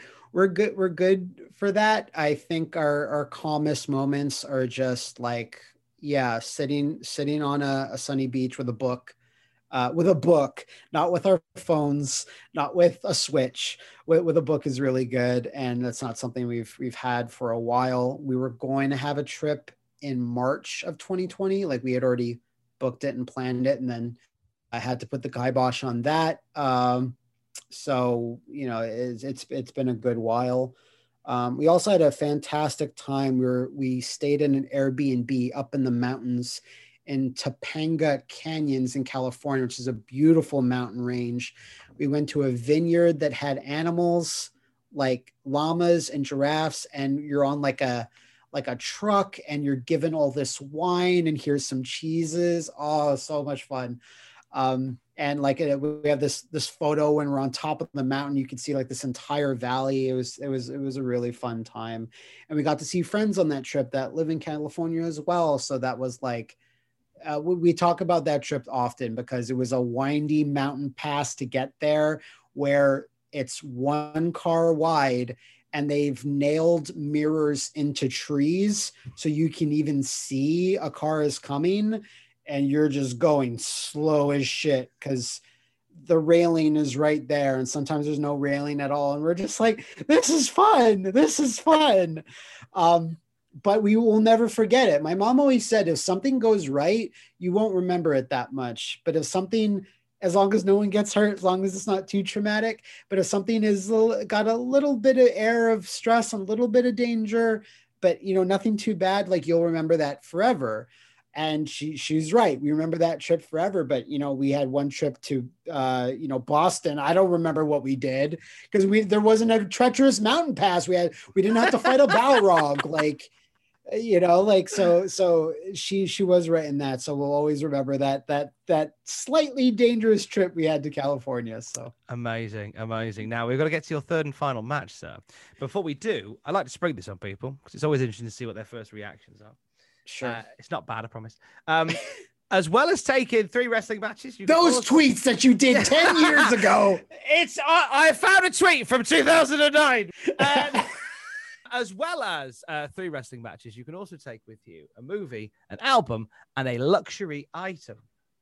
And it's always nice to see what the first reaction is to those 3 items. So if I was to say to you, you could take a movie with you, Matt, what movie would it be? The Room. I already answered. The Room. Immediately, The Room.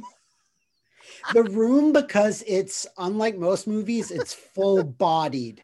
It's rich. It has it all. It's a comedy. It's a drama. It has action scenes. It has some titillation, lots of boobs, and lots of Tommy Wiseau ass. So it has everything. It's all the movies in one. So it's the perfect movie. That's a great shout. How about an album?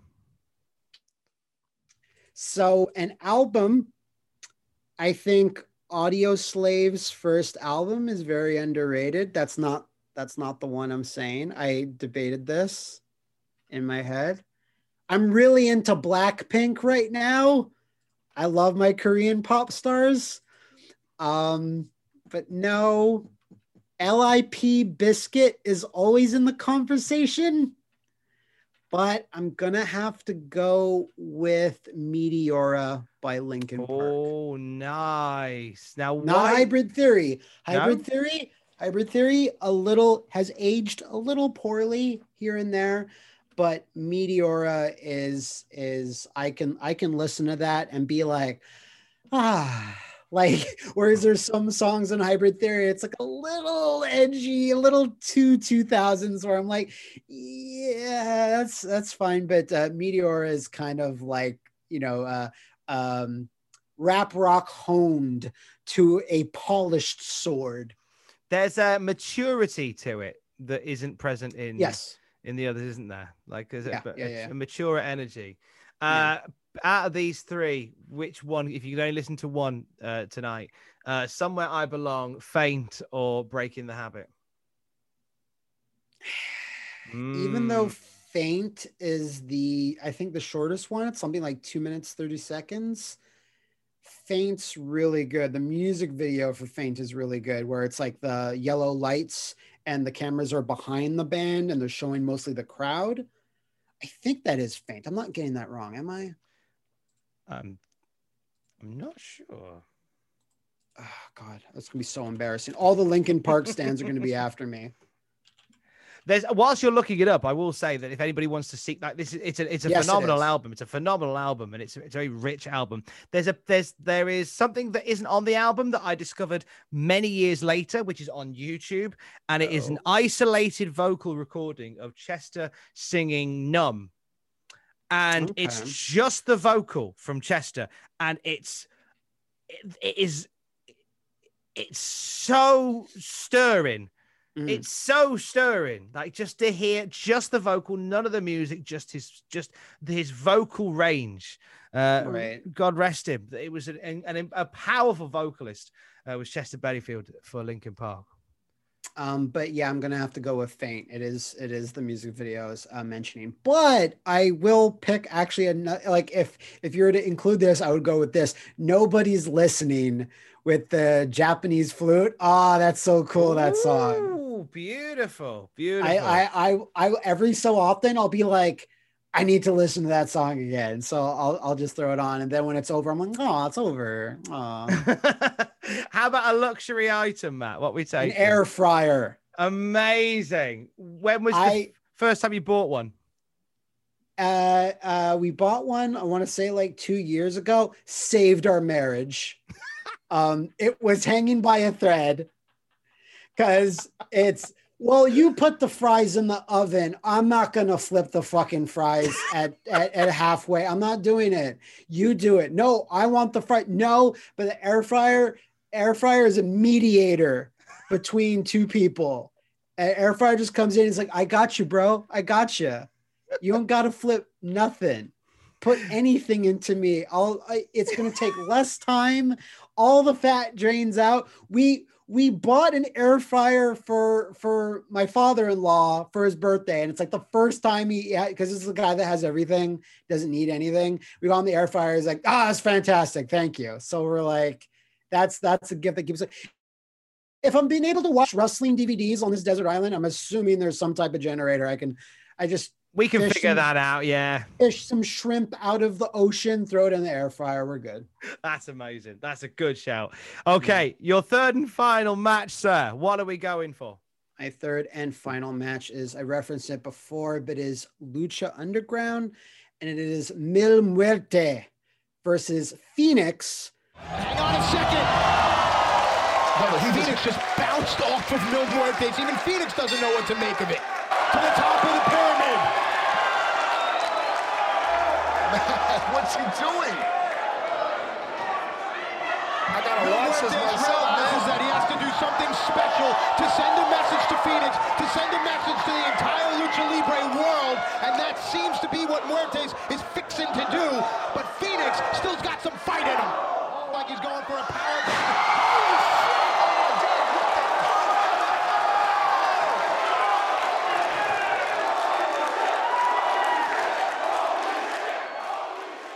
And it's a quick match. It's like maybe not quick, but like it's middle of the road. It's like 14 minutes.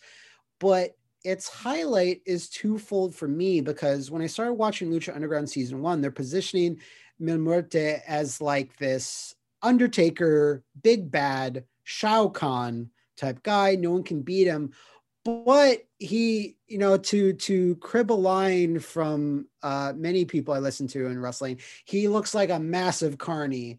In his first gear, he has these dorky like pants on. They're like gray. They have like this Terry Funk-esque quality to them, where he's like, it's like a circus tent, and they're positioned to be this cool big bad guy, but it doesn't quite have the look. But when this match, the death match, happens in season 2, they're like, we need to glitz this guy up. They gave him the contact lenses, so he has like bright blue eyes that look otherworldly. They change his pants to be dark and black and purple, and I'm like, yeah, this guy looks like $1 million now.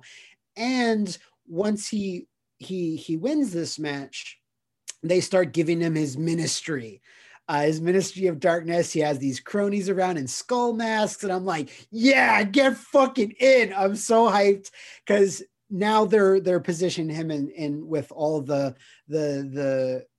orbital stuff around him to make himself even cooler. And after he wins this match and he wins the finale or whatever, he's the big bad guy at the end of season 2. Then he gets his Shao Kahn throne and he just sits on it and watches the matches. And I'm like, this is the best wrestling promotion in the world.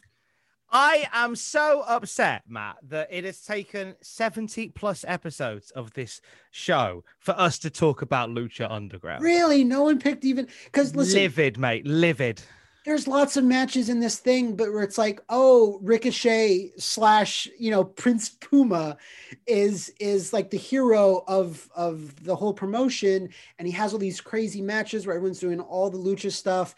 There's John Morrison, Johnny Mundo stuff that he's doing. There's all these live matches. There's all good stuff, and it's very entertaining. The Mac has Brian Cage does some cool stuff, like even Rey Mysterio comes in, all that stuff, but there's so much of it doesn't really stand out. But this death match, the highlight of it in terms of the physicality is that they have Dario Cueto's little office. And I love the bones off of that. My God, the general manager, he's in a little shed next to the ring. That's amazing. And he just pops his head out the door and goes, fight again. Yes. That's and then amazing. they cut to the telenovela style, like backstage stuff that's all like glitzy and has all these camera edits, and it goes inside his little office, and there's smoke everywhere and the blinds, and he's opening up blinds. He's like, oh yes, very good matches. And then when he pops his head out, it looks so shit. And when a match is happening, it has much less glitz and glam, but the not the high spot of the match, like, because it happens like more or less midway through, but there's jostling of position because they go up on the rafters, not the rafters, but they go up like the set of stairs, and they're able to get on top of the office, and they're about to do moves to each other, but they keep reversing until Mil Muerte power bombs Phoenix into the office through the roof, and I'm like, okay, I know I'm watching a show, but I'm like, he's dead. They filmed a man dying. I was like, that is, I've never seen anything quite like that. There's other federations that have done it before or since. I wasn't aware of them. So it made a very big impression, and it was like everything worked together to make this match stand out. And I was watching Lucha Underground the most when I was traveling, because I had an iPad at that point, and the only way you could legally get Lucha Underground, because it was on the El Rey network, which we need an expensive cable subscription to even get in Canada, but they were releasing these matches on iTunes. So I had an iPad. I could actually get it. So when we take plane rides, I would just load up like 6 or 7 episodes of Lucha Underground, and that was my entire trip. I was just watching all, and I'm completely focused on it. Like, I have nothing else to do. I'm in a plane. So because of that delivery vehicle, I was like even more invested in the product at that time. And then I fortunately, all of it kind of dried up around season 3, wasn't able to get it on iTunes anymore. So I never really finished season 3, and definitely didn't start season 4. I do want to find some way to see what I missed, because I know even crazier stuff happened. But that match was everything kind of just started to click, where they're getting the heel over with his gimmicks and really positioned him as the Shao Kahn. And people think I'm kidding. He just sat in a throne for the rest of the episodes, and he's got 2 big skulls on the fucking throne, and he's like gripping them, and he's looking, he's like, yes, and he's feeding off all the soul energy. Like, it was better than Undertaker. It used the concept of Undertaker even better than Undertaker did. Mm-hmm. Where when he was the Ministry, just come out, maybe strap the odd person to an Undertaker symbol, and that's it. Otherwise, he's not on the show. But here, Mil Muerte was watching everything transpire, and it was just it was so cool. It was the combination of all video game tropes and fighting games and wrestling. It was a special time, and it burned bright, but very brief. Wrestling, I always say this whenever I get into conversations about sort of the more weird and wonderful side of this sport. Wrestling is always at its best when it is inherently bollocks. And I was like, in my head, he's gonna say when it was inherently bollocks. I know he's gonna say it. Wrestling's the best when it's inherently bollocks, and it is. When you step away, when my mum and dad asked me how work is, I said, yeah, it's great. I just talked about grown men pretending to hit each other. Like, that's what it is. And I say that not in a disrespectful way. I say it with absolute love, because what a blank canvas to draw on. It's like, here is your framework. Do whatever. And Lucha Underground is one of those promotions that went, all right, what if it wasn't an arena? What if it was a temple? What if there's something locked in the basement and no one knows what's down there? Dude, like it was, okay, all right, there's that, right? And then there's keys that you need to get, and the keys unlock something. I'm like, what's happening? What's happening in the world? But my personal, like, just as a, like, just what you're saying, like, it's bollocks. It's like, no one could think of this except for Mad Men, right? Yeah. Where at the end of season 1, it's like, oh no, the cops are investigating the Lucha Underground organization or the FBI. And it's like the end of a season, like it is a TV show, which is why it was so compelling from a storyline perspective. Is there a lot of promos going on? Is there a lot of wrestlers getting themselves over specifically? It's like, no, they're not.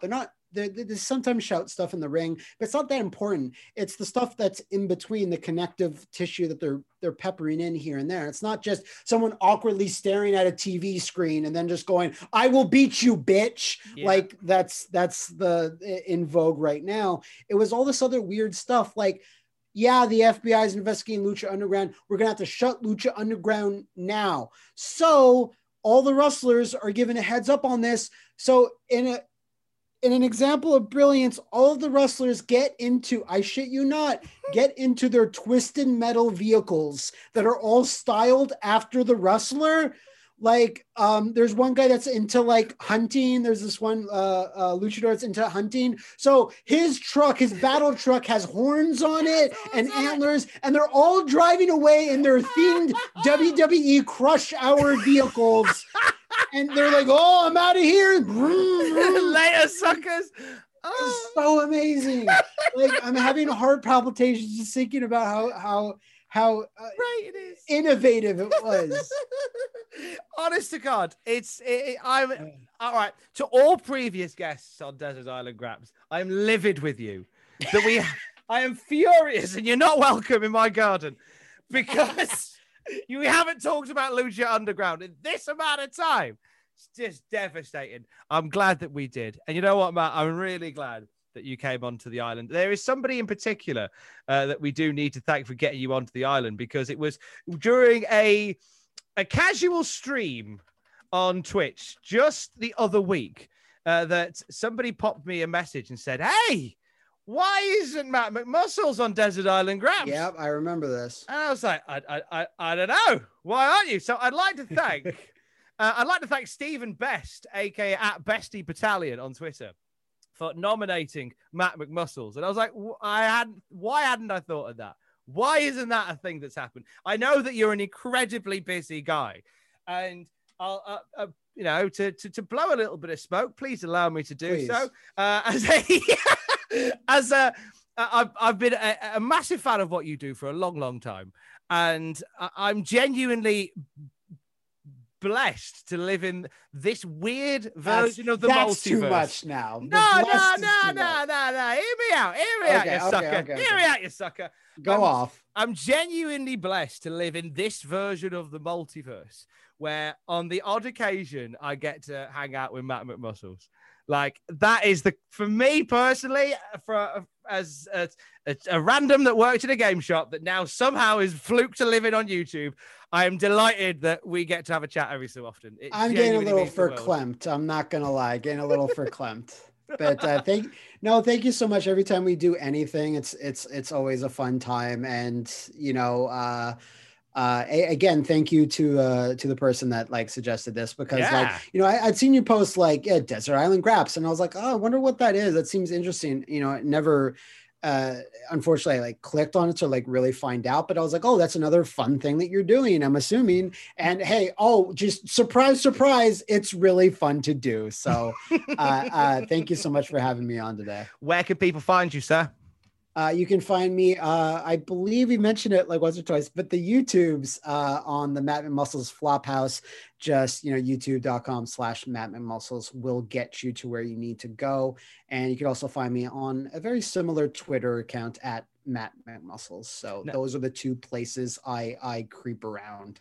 The Flophouse Patreon gets you early access to a lot of lovely videos, by the way. I put up our watch along of A Hard Ticket to Hawaii on the Patreon, which was also a cracking good time. So there's that. I also do exclusive audio commentaries on the old Street Fighter cartoon modeled after the Van Damme movie. So those get put up there about once a month. So that's some exclusive stuff you can look forward to in the Patreon. Support Matt on Patreon, if no other reason, because he finally brought Lucha Underground to Desert Island Graps. Christ, it took too long, Matt. Wow, 70 episodes, you're saying? At least 70. I've lost. There's a backlog of them. It might be 80, but it's definitely 70. Okay. Wow, I feel honored.